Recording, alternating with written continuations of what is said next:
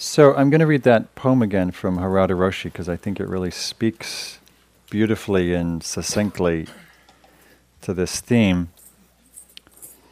I vow to choose what is. So, and of course, when he's saying I vow to choose what is, he's practicing renunciation in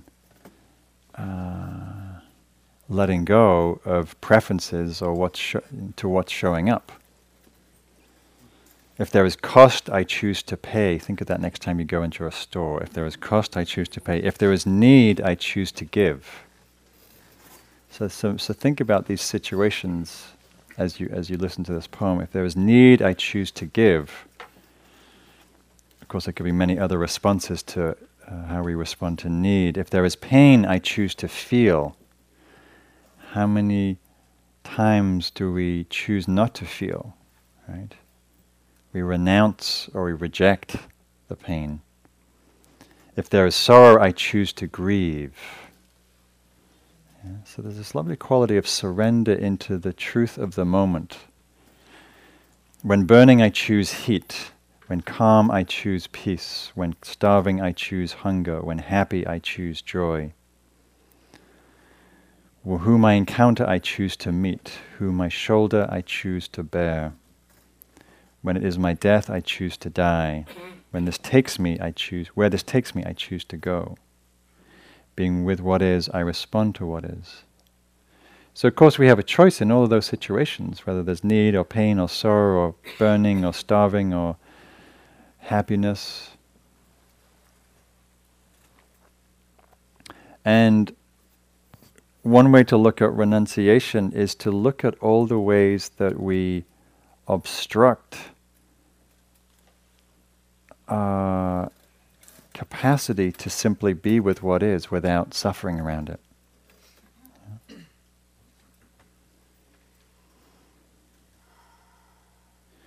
So it's important when thinking about this theme to understand it in the context of wisdom. Wisdom from a Buddhist perspective is experiential. It arises through learned experience. It's not intellectual. It's not book-learnt ideas about how good it is to practice renunciation. No, it's about seeing, it's the wisdom of learning to see what causes suffering, what causes happiness, what causes peace, what interferes with our natural sense of well-being, what interferes with our sense of connection. To look at that, to understand that, and to see what can be understood and released. Right? So normally we think of renunciation, well, I'll get there in a minute, what we think about that, especially in California. So I wanted to share this story. It's an old story from when I first started teaching, about a student I worked with. It was on a correspondence course in England, and she was in Wales, which is next to England. And it's the Queen's Jubilee today, by the way.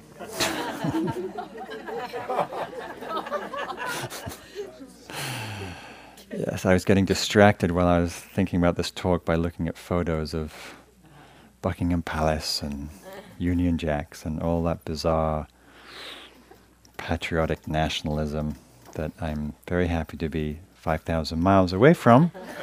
But I can appreciate there's some positive qualities in that. It has a mixed bag for me and for many people. God bless the Queen. 60 years. She could give some talks on perseverance and endurance. So anyhow, back to my story. So I was working with this woman, and she had been on attended a Kala Chakra ceremony with the Dalai Lama, which is a big ritual, a lot of which is around impermanence, not the only thing, but about understanding transience. And she was very moved by this ritual, as many people are, and she went up at the end of the ceremony and grabbed some of the roses and the flowers that were on the altar and took them back to her own altar as her memory. So the flowers, the roses are on her altar, and of course over time they wilt and dry and wither, but she felt very attached to the memory, so she kept them on there. And one day the cleaner came in and thought, what's all this messy, dusty old bunch of flowers rotting on this table? So she vacuumed them up. And then this woman came back and was very distraught that her, this precious memento had been annihilated. And so when her husband came home, he got him to go through the vacuum bag and try and pick out the pieces of rose petals so she could sort of reassemble them and put them on the altar.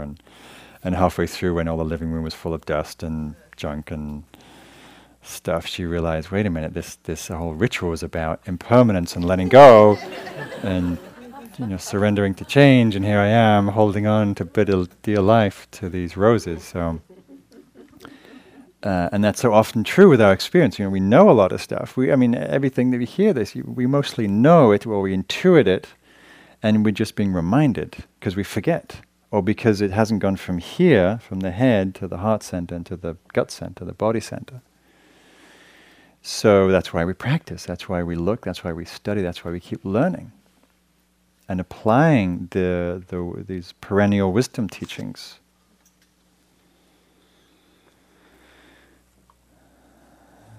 So one of the things that's required is to really understand, is to first clear our preconceptions, our fixed ideas, our sense of knowing. Right? We have to be open and curious, and not think that we know everything, like our mind likes to think it does. So I like to read this piece from R.D. Laing in that vein. It's called "There Was Something I Don't Know." There is something I don't know that I am supposed to know. I don't know what it is I don't know, and yet I'm supposed to know, and I feel I look stupid if I seem to both not know it and not know what it is I don't know. Therefore I pretend to know it. This is nerve-wracking since I don't know what I must pretend to know. Therefore I pretend to know everything. Sound familiar? Show up at work and your boss says, you know what's going on? Yeah, I know what's going on. Yeah, I have a clue what's going on. I feel you know what I'm supposed to know, but you can't tell me what it is because you don't know that I don't know what it is. You may know what I don't know, but not that I don't know it. And I can't tell you, so you will have to tell me everything. So, such is the mind that's caught in knowing, thinking it needs to know. It's a painful mind state. It's very insecure, right? When it's much easier to say, well, I just don't know, which is often more truthful. People often ask me frequently questions about their lives and their practice and enlightenment, and I say, I have no idea. What do you think? What's your experience? So, so back to renunciation and the popularity of that theme in Northern California. So, what comes up when you think about renunciation? Just a word or two. What first response? Huh? I don't know. You don't know? That's good. Letting go. Letting go. Someone said religion. Uh-huh. Poverty. Giving up. Boredom. Gluten-free. That's a great renunciation. Yes. Unless you're sick with celiac, and then that's wisdom. Anything else? Denial. Come on, let's hear. What do you really think about renunciation? Come on. Deprivation. Okay. Grasping. Offering. Putting it down. Giving it up. Courage. Rigid. Mental attachments. Surrender. Okay, this is a very enlightened crowd. I was expecting oh, groan, no. So this is a story from wonderful Indian yogi Anandamaya Ma. So 4 businessmen come up to her and they ask her, why are you renouncing the world? You've given up so much and you could have so much with her beauty and her wisdom. And she laughs and she says, it is you who are giving up the world for a little money and possessions. By my renunciation, I have gained everything. It is you who have given up the world for a little money and possessions, while I, by my renunciation, have gained everything. So that's a very profound retake on what renunciation is. Because it's true, we fixate and focus on certain things and then we give up so much. Like we get so fixated and goal-oriented and attached to the goal that we miss life along the way. We miss smelling the roses. We miss the beauty of the morning. We miss so many things. We miss the look on our child's face. So many things. So the Buddha was, known as the great renunciate, and at the same time, he was also, from a certain perspective, a great pleasure seeker, or the ultimate hedonist in a certain way, in that he was renouncing a lifestyle and choices for something that would provide greater happiness and peace. Right? So he gave up a lot of worldly pleasures in terms of his, palaces and his wealth and status and power, because he saw that didn't actually last. It didn't really do it. And he kept seeing signs around of him, people, getting old, getting sick, dying, and he wanted something more lasting. So he let it go, not out of rejection, but out of, there's a possibility that we all feel, we all taste at times, possibility of our own capacity or freedom, and we give up certain things, like you gave up whatever you wanted to do on Monday night to come and sit and be with yourself, because there's something deeper calling, there's some deeper knowing that something's possible, even though it takes work. Getting up every morning and meditating can feel like work, right? But there's some happiness around that there's a certain kind of renunciation because of the potential that it brings and the wisdom or the clarity it offers. So a metaphor that I like for the spiritual path is understanding that awakening is a certain unburdening and lightening of the load.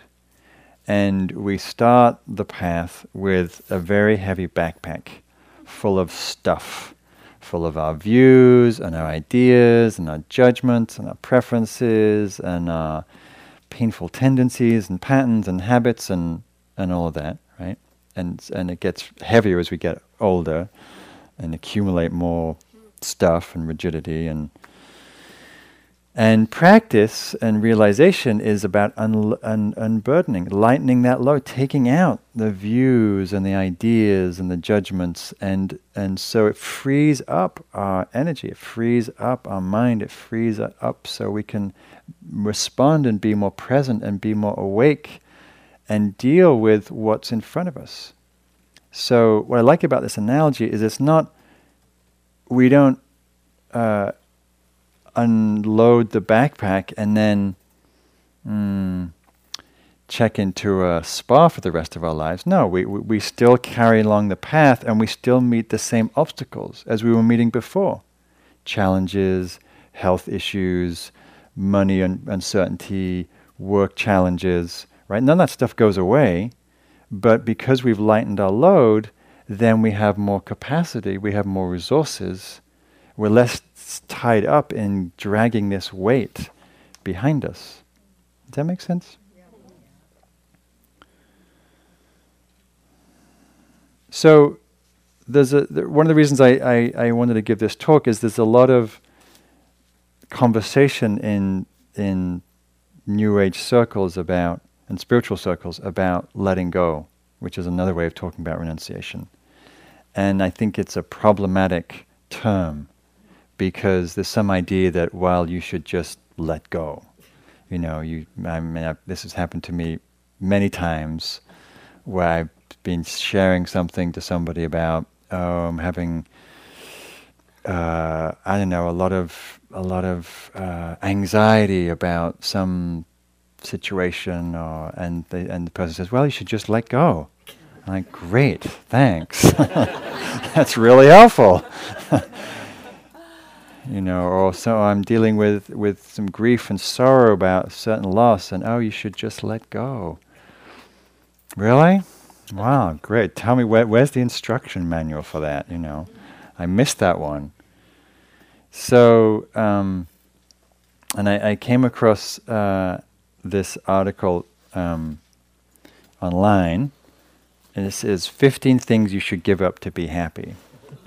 And it's sort of in this spirit of, well, just let go. So 15 things you should give up now, okay?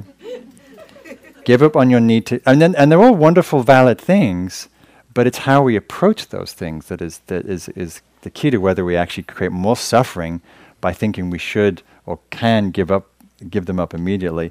Give up your need to be right. Give up your need for control. Give up on blame, self-talk, limiting beliefs, complaining, criticism, your need to impress others, you're resistant to change. That's a good one. Just give up your resistance to change. Just let it go. Give up labels. Here's another one. Give up your fears. Just stop being afraid. Just relax. What's wrong with you? Give up your excuses. Here's a great one. Give up the past. It's over. What's your problem? Give up attachment. Really easy. Anybody attached in relationships? Any love or triangles, whatever romance is? Give up attachment. Great. Give up living your life to other people's expectations. So again, they're wonderful things. I'm going to talk about some of these as things to practice with, but some of these are lifelong projects. You know, giving up attachment, giving up fears. You know, that's like a major piece of work. You know, just as you've worked through one fear, another one pops up. You know, a deeper layer. You know. So, or you think you've worked with your critic, and then this whole other really deep subterranean layer of energetic quality of self-judgment shows up. Like, wow, there's not even a thought to give up, but I feel it in my body. Wow, I can't just let that one go. So I let go of my body. So if we could let go, we would, right? If you can let go, we normally do, right? So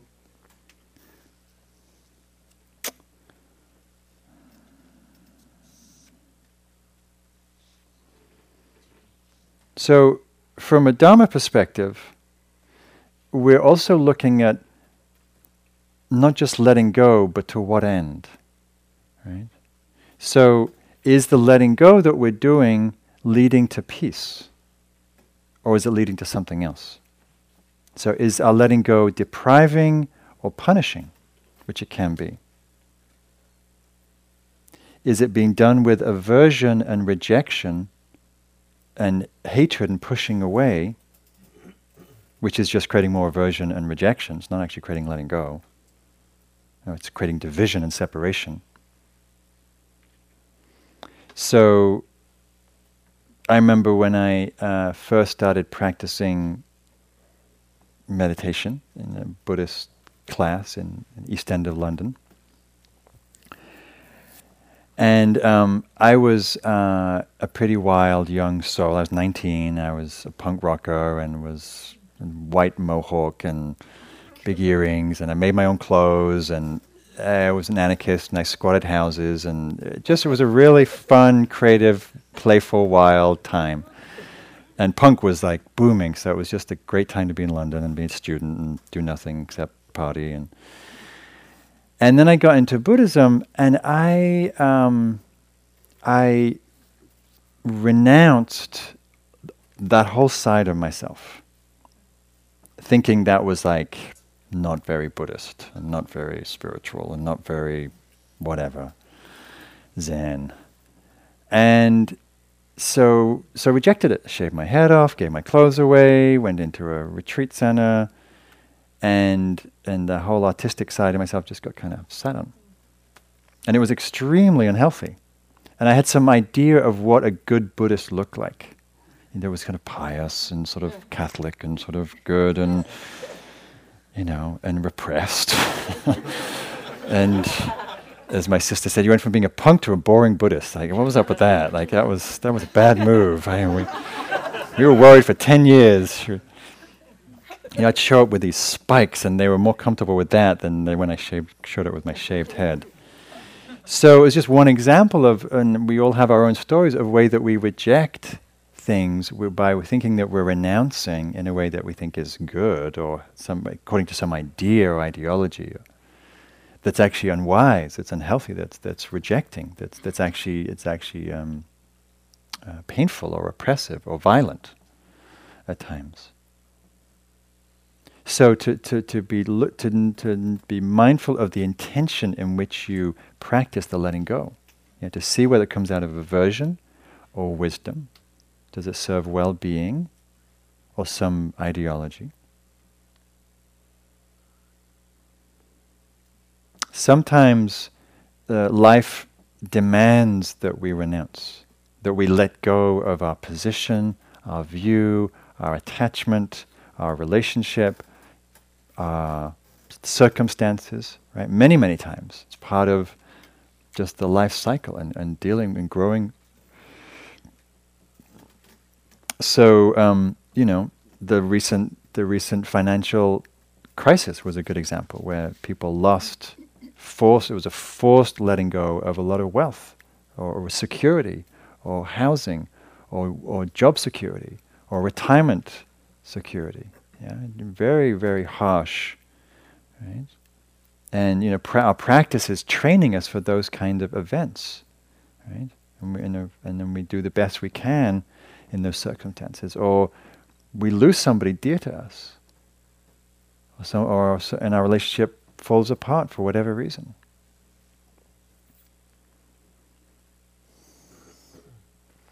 I used to travel to India a lot to practice and to teach, and India is a wonderful place to practice renunciation, because if you don't, you're just miserable, because it does not conform in any shape or form to your desires and attachments and needs, and it's just wonderful training for the mind.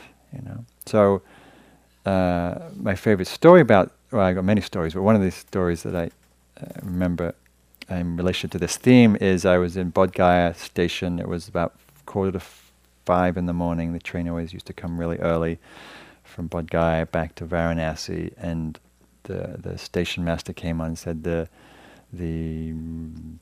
Shatabdi Express is coming into the station, and it's exactly on time from yesterday, as in it was yesterday's train that was 24 hours late. So that often happens in India. Byron Katie has this wonderful story of being burgled when she was living in South Cal, I forget the place where she lives. And her husband was a collector of rifles, and a lot of precious things were stolen, and he was furious for a long, long time. And she, in her crazy wisdom way, said, well, it was never ours anyway. It was never ours anyway. So it didn't even register as any distress for her, because there was a sense of, well, we don't own anything anyway. We just borrow it all. It's all borrowed, including this body.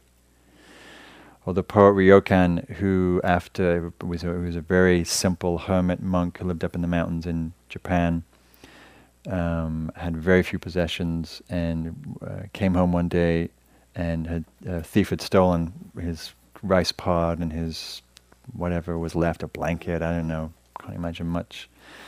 And he wrote a poem, a haiku, and it goes like this: left behind by the thief, the full moon in the window. That's a mind that's free. That's a mind that can let go and be at peace. Yeah. So think about that the next time you lose something.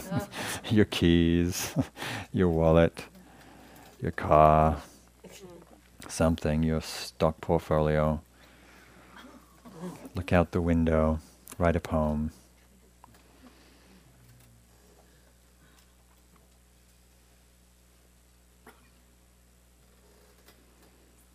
So some things in our lives require an ongoing practice of renunciation. Any guess what they might be for you? What requires ongoing renunciation? Coffee. Caffeine. Okay. Cookies. Aging. That's more in the ballpark. Aging. Ongoing renunciation. Something we can't get away from. Beliefs. Speed. The drug kind, or just the pace of life? The pace of life. Okay. Self-importance. Okay. The end of the day. Judgment. Thoughts. So what I was thinking of in this context is the world of relationship. If there's one place that we have to practice probably the most, aside from relationship to our body and our mind, is in relationship. Right? We're always having to meet what's here, and it's one thing meeting ourselves, another thing meeting another human being who has their own life and thoughts and feelings and reactions and preferences and judgments going on. So it's a constant dance of meeting and honoring, yielding, letting go, renouncing, it's just a dance, whether it's a work relationship, a parent-child relationship, a love relationship, familial relationship, right? But there's always a dance going on. So I think about this when I hear my friends who are looking after their aging relatives, parents or otherwise, who've got Alzheimer's. It's the most striking, and the daily renunciation that has to go on about their own needs and desires for that relationship to be different than it is. Or parents who are dealing with their children who are suffering, or who left home and are really challenged in life, who are dealing with drug addiction or substance abuse, or and just the letting go that life forces us to have. I mean, life forces us to let go a lot. And that's why there's so much emphasis on this teaching, because if we don't let go, when we hold on and we demand and we control and we fix and we get attached, what happens? It's suffering, right? It's painful. Right? And of course, it's what we do. It's often an instinctual response. And so mindfulness and practice is getting us to look at that and to see, what are the ways that I'm holding on, grabbing, resisting, fixing around me, around my relationships, around my life, that doesn't work. That really does. It's just an add-on that's not helpful. I remember talking to my aunt once, who her two beautiful blue-eyed blonde daughters were really into what we call, I know what it's called here, speedway, so motorbike track racing, and they were like 9 years old, these sweet young things going around this track. It was really fast motorbikes, and I was like, wow, that's a practice of renunciation right there, or something. So I want to talk about some of the things that we can just let go of right now. Just to practice looking at, and to at least to begin the reflection around renouncing. So starting the easiest, or the simplest, maybe not the easiest, the simplest is to look at our relationship to our mind and our thoughts. So our thoughts are the most ephemeral and the lightest things. They also can be very enduring and heavy and painful, but they're the place where we can actually let go. We're caught in a busy trance of thinking, of judging, or rehashing some argument with somebody at work, and then we wake up to that and go, I can just let this go, and we can drop it, and it works. Most of the time we just go, let it go. And we can just allow it to release. And this is really good practice. It's really good training to practice in every moment of our life, to notice what's happening in the mind, to see whether it's useful, and to allow it to release by itself. Often in just the noticing it, it sort of self-liberates. So particularly with our negative thinking, or thinking that's not constructive, the endless comparing mind, the judging mind, the fixing mind. Yeah. So just certain patterns of thought that quite simply don't serve, but we get caught in them as in grooves. Yeah. So think about a pattern of thinking for you that would behoove you to bring more into relief, to notice more, and then noticing will allow you to disengage from it. Maybe it's your catastrophizing mind, right? Thinking about the worst case scenario. Anybody do that? Yeah, right? And does that really help us apart from make us feel anxious and afraid? No, not really. No, there's a place for anticipating and planning and all of that, but not just rehashing a very scary scenario. So in our judgmental thoughts, particularly the negative self-talk, which is very pervasive, and I talk about this a lot because I see it a lot and I work with it a lot with students. I was just teaching a loving kindness retreat this weekend, and I would say the number one hindrance for people was the negative, judgmental self-talk. And how intrusive and undermining and belittling and painful. And again, it's one of those things, it doesn't work just to say, well, just let go. Because you would if you could. Well, you could maybe in the moment. And maybe you can successively moment after moment. But also you want to understand the underlying forces or beliefs or views. So, this is a cartoon from Peanuts. So Lucy is saying, I hate everything. I hate the whole world. Charlie says, I thought you had inner peace. I do, but I still have outer obnoxiousness.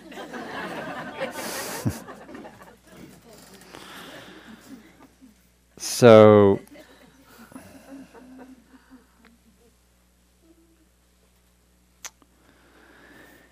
to look a little deeper behind the thoughts to the views, right? The views, most of our judgments are really views about ourselves, what the Buddha called Sakya Ditti, self-view, the stories that we create about ourselves that reinforce our identity, that we get attached to and experience a lot of pain, a lot of duress.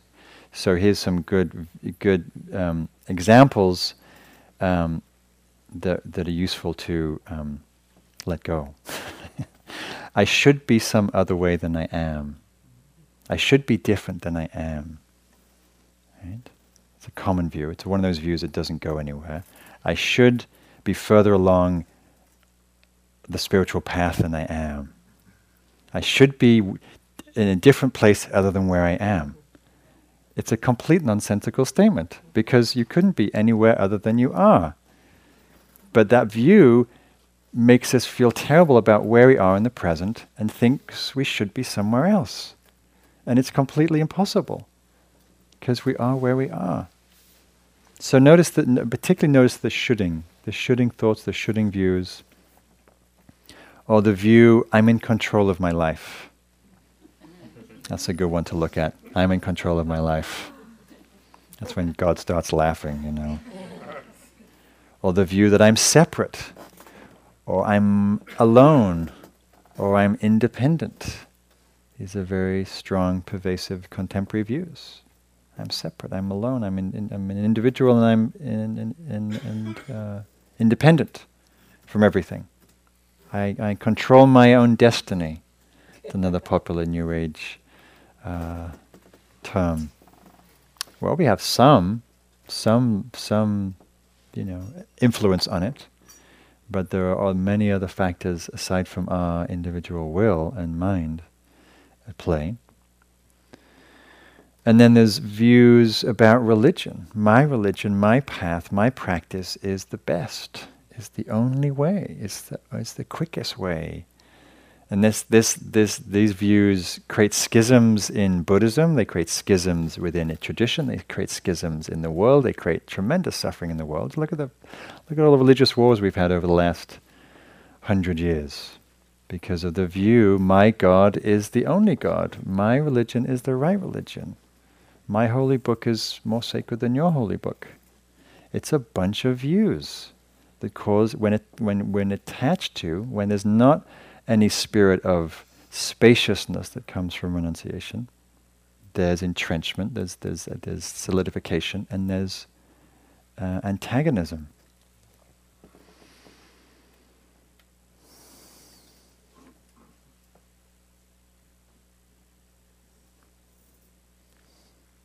I had a lot of views when I came to America, because I'm from Europe, because I'm from England. And they've softened over the years, but they just created division. They created separation. This is from Osho. There are people who attach to wealth, and there are people who attach to poverty. It is the same attachment. It is the same attachment.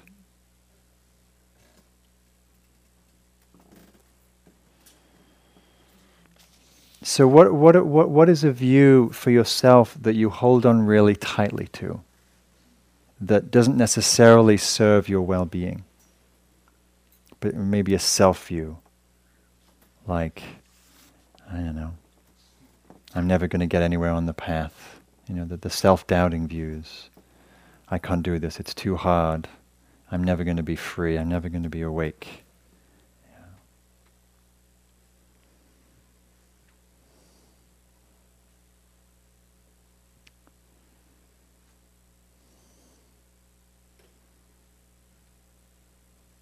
So, what's wonderful about mindfulness practice and what's liberating about mindfulness practice is it provides a clarity and a spaciousness around all the places that we aren't able to renounce, that we get attached to. So I think about this in relationship to fear, right? Fear is a very universal experience, and what's the impact of fear? Fear freezes and inhibits action. It inhibits us from taking steps. Right? With mindfulness, we can track being afraid, we can feel the fear and still act. And see the view and still act. And not caught by the fear even though it's still running. That is very liberating. The fear doesn't have to go in order to be able to act. Right? Or whether it could be for you anxiety, or it could be jealousy, or it could be whatever it is. Mindfulness creates this wonderful capacity to hold it and also to act. So I work with this sometimes when I teach. It doesn't happen so often anymore, but it used to. It's ideas, my views about myself as a teacher, or then sometimes when I'm teaching somewhere new or challenging, or I know there's antagonism in the room, when I do some gigs that are slightly different than outside of these settings, like if I go into a prison or certain corporate environments where people are like, yeah, what's all this mindfulness crap? Okay, I'm going to see what this okay. So I can notice a little anxiety comes up, and sometimes, not always. And or when I have to challenge somebody, I have to confront somebody about some stuff, and a lot of fear comes up about being judged or someone getting angry. And at this point, I enjoy working with the fear and acting anyway. Enjoying feeling the fear and saying what I need to say, doing what I need to do. It's a very empowering thing. So that in a way is a kind of quality of renunciation, of not being so identified with that particular emotion.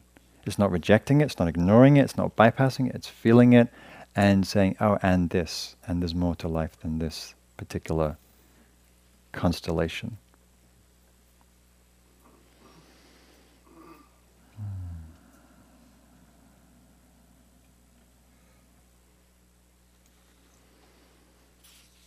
So I have this list that actually looks very similar to that list about letting go, which is interesting. So renunciation around other mental habits. And again, just to bring mindfulness to these things, noticing, I'm from England, so we have the reputation of being whinging Poms, that we complain about everything, which is true, or not true, but it can be true.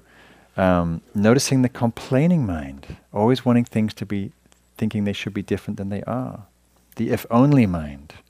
If only at Spirit Rock they serve coffee, I would stay awake during the meditation. If only the cookies were smaller, I wouldn't feel so sick after my third one. If only I started meditating 20 years ago, I'd be really in great shape by now. Noticing the blaming mind, noticing the controlling mind, noticing the pain of racism or homophobia, these stories in our mind, these judgments about certain groups of people.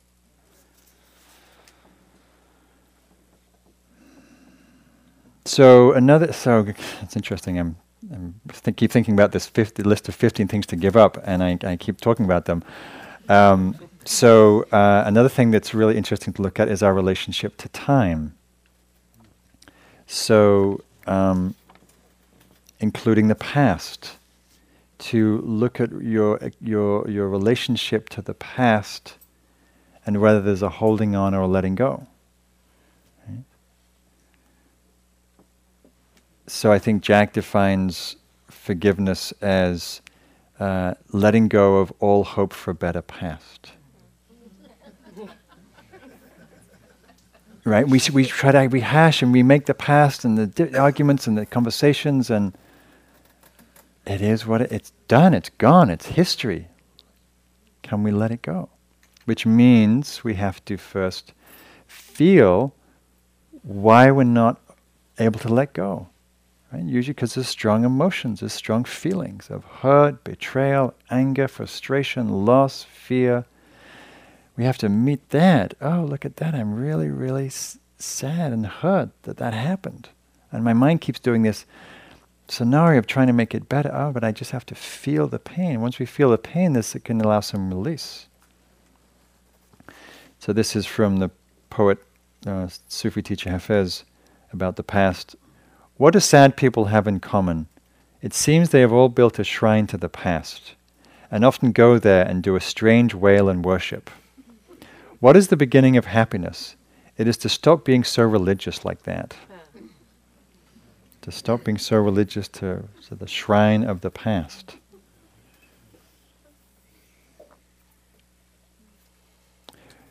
To practice a little renunciation around the future, around the imagined future. The future does not exist except a thought in our imagination. Unless you're into quantum physics and time, and maybe it does exist, in parallel universes and all that. Aside from that, which I don't understand, to think about how much time and energy we invest in a future that never happens. Yeah? The future that we have in here never happens. The so-called future arrives, as it were. Tomorrow will arrive in the present moment in awareness. But not how we think about it. So, I'm partly pointing to things that we can look at with insight and go, oh yeah, I can give this up. I can stop wasting so much time in that realm and actually be here in the present where life is happening. So a woman told me a story on retreat not so long ago where she and her husband had worked, put in a good working life, and she retired first, and then he retired, and they planned a, wonderful retirement life, and they'd saved and done all the things that we do to retire and take care of that. And then the second week after he retired, he died. And all that planning and all that energy and life force, vanished. Very painful, very painful. So another thing that we can look at in terms of releasing our misunderstanding around is around permanence, around mortality, around our immortality, should I say. Yeah, this idea that we're going to be around for ever or a long time. Yeah, we don't know how long we're going to be around. We hope to get a good innings, but we have no idea.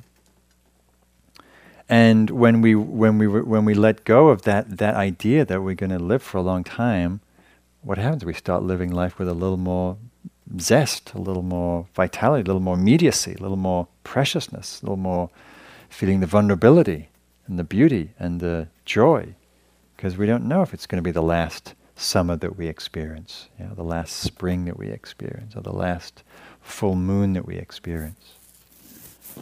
So this is a poem from beloved poet Ellen Bass.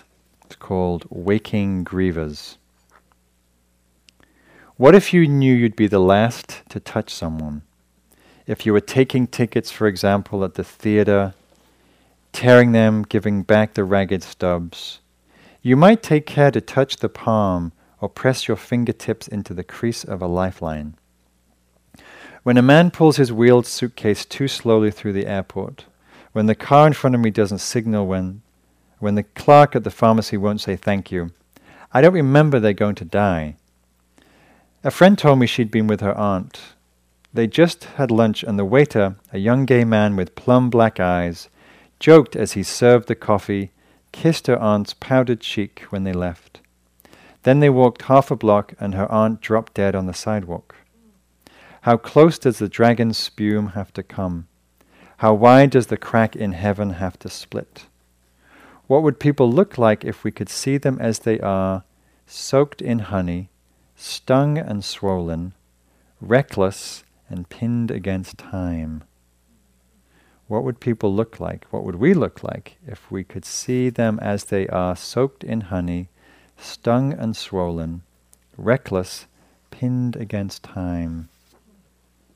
It's a beautiful line. Pinned against time. We are all pinned against time, and we don't know what hand we will be dealt with that.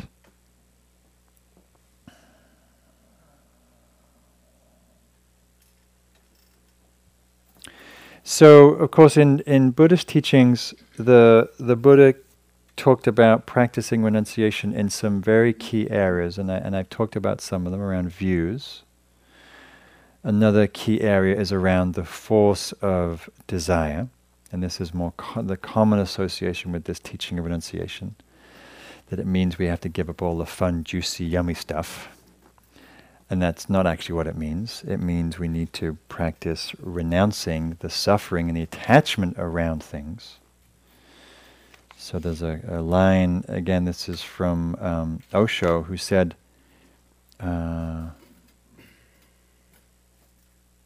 dropping the idea of ownership is renunciation. Renunciation is not dropping the possessions, but the possessiveness. Not dropping the possessions. So there's a way of understanding this, if I can unravel this piece of knot. I'm going to have to renounce that.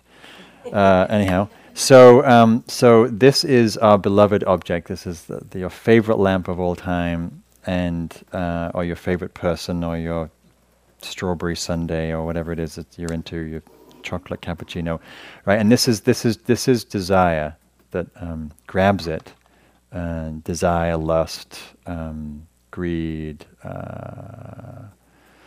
attachment. Really, it's really attachment. And so this teaching of renunciation isn't saying get rid of the whole lot, because that would be saying get rid of the whole world because it's problematic. There's nothing wrong with the world, it's a beautiful thing. But we're looking at this, the rope that binds the thing that we're interested in. That's what we're releasing, right? So the object, the person, the experience can be as it is without the grip of our clinging, attached mind. You see the difference? So they're very different. Usually we think, oh no, I have to reject all that stuff, because it causes me to get attached. No, you just have to look at your attachment. That's the issue.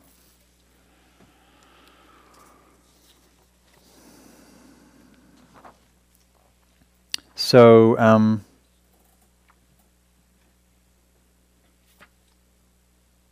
there was this great Indian teacher once put it, he said, it's not the outer objects that bind us, but our inner attachments to them. So one way of looking at renunciation around material things is, this is from Suzuki Roshi, he said, it's not giving up the things of the world, but accepting they go away. Not giving up the things of the world, but accepting they go away, which means living lightly, just like Byron Katie was living lightly with her stuff, right? Stuff goes away, it gets stolen, we lose it, we die, it perishes, the car gets totaled, right? To hold it lightly. Yeah? Easier said than done.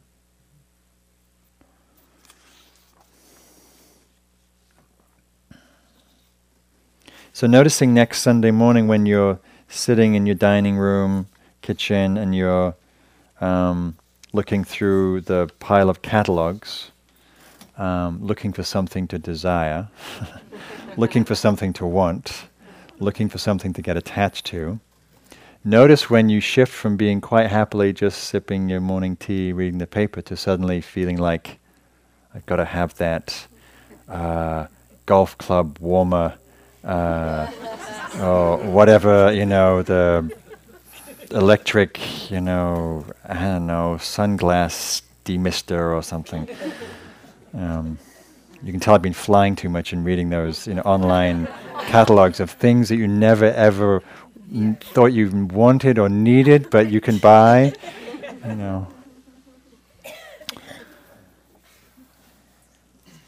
So, so just a couple of things that support renunciation. One is the state or the practice of gratitude, of realizing what we have and appreciating what we have. It's a very powerful antidote to the mind that's wanting and needing and holding on. Oh, I don't need to hold on because I have so much. I'm given to so much. The practice of generosity is also, it's an antidote to that holding on mind. It's a releasing, it's a giving away. So I love the story of this research where they gave two groups $20. Half the group, one group was told to go and spend it on whatever they wanted. The other group was told to give it away. Came back, did some tests. Guess which group felt happier? The group that gave it away. Right? It supports a certain lightness and wellness of being, the practice of generosity. The practice of simplicity, also another beautiful support for renunciation. I have a friend in New York, Colin Bevan, who created the video No Impact Man. He lives in New York with his wife and kids and has zero waste because he lives very simply. It's a beautiful metaphor for us. So lastly, and unfortunately I don't have so much time to go into it, and really probably the most important place for us to practice renunciation is, and I've referred to it in different ways, is around the sense of self, the sense of ego identification. Believing the stories about who we take ourselves to be, who we are. So, and as we know, the ego likes to hold onto and grab and use experiences to prop itself up for a certain sense of inflation and grandiosity, or security, well-being, which is somewhat diluted because it's not understanding the source of happiness. It's not about getting enlightenment, it's about unburdening and realizing one's freedom. So this cartoon that I love, I'm not sure if I've read this on Monday nights yet, there's some monks sitting around meditating, and then one monk's going, yeah, oh yeah, first to reach enlightenment, right here people, woo, baby, eat my dust, ladies. And the other monks are like, what's up with that guy? That is the that is the ego mind grabbing onto our spiritual experiences, making ourselves super special and super wonderful, And it's the antithesis. We may have a profound experience, and then our egoic mind will, like Gollum, precious, come here, precious. Yes, you're mine, you're mine. Right? We do that, and then we immediately contract around what was probably a very opening, spacious experience. So noticing the stories and the ownership of stories and ideas about yourself that actually are always constricting. Because any story about yourself is a limitation of who you are, because who you are cannot be put into words and name and form. You're much vaster and beyond that, nameless and formless. So I will leave you with a question, which is, how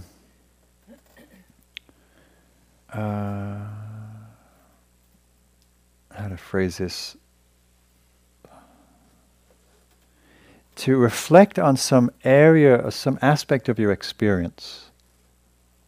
Mental, physical, emotional, relational, worldly experience that would be served by you bringing more understanding to it, that would allow you to let go. Right? So, and I frame it in that way very deliberately. Not what would be good for you to let go, although if you can, then great, and if you could, you probably would have already, so it's a sort of pointless question. But what in your life is causing some stress, distress, suffering, angst, fear, anxiety, that would serve you to have some more patient understanding with it, that the understanding would allow some softening and releasing of that pattern, that tendency, that habit, that thought, that view. Yeah. So reflect on that as you carpool home, as you drive home, as you go through your week. Like where in my life am I holding on that really doesn't serve my well-being or the happiness of others? Yeah? And just choose one. You might come up with 23. That's fine.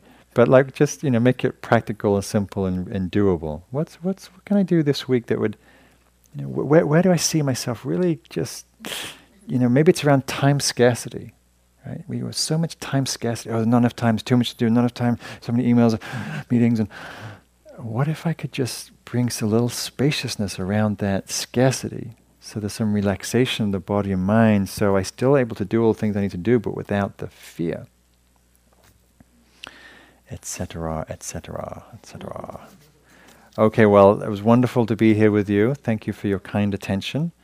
And I will be here next week, in the next 3 weeks. So have a wonderful week, and may we all be free and practice renunciation with effortless grace. Thank you.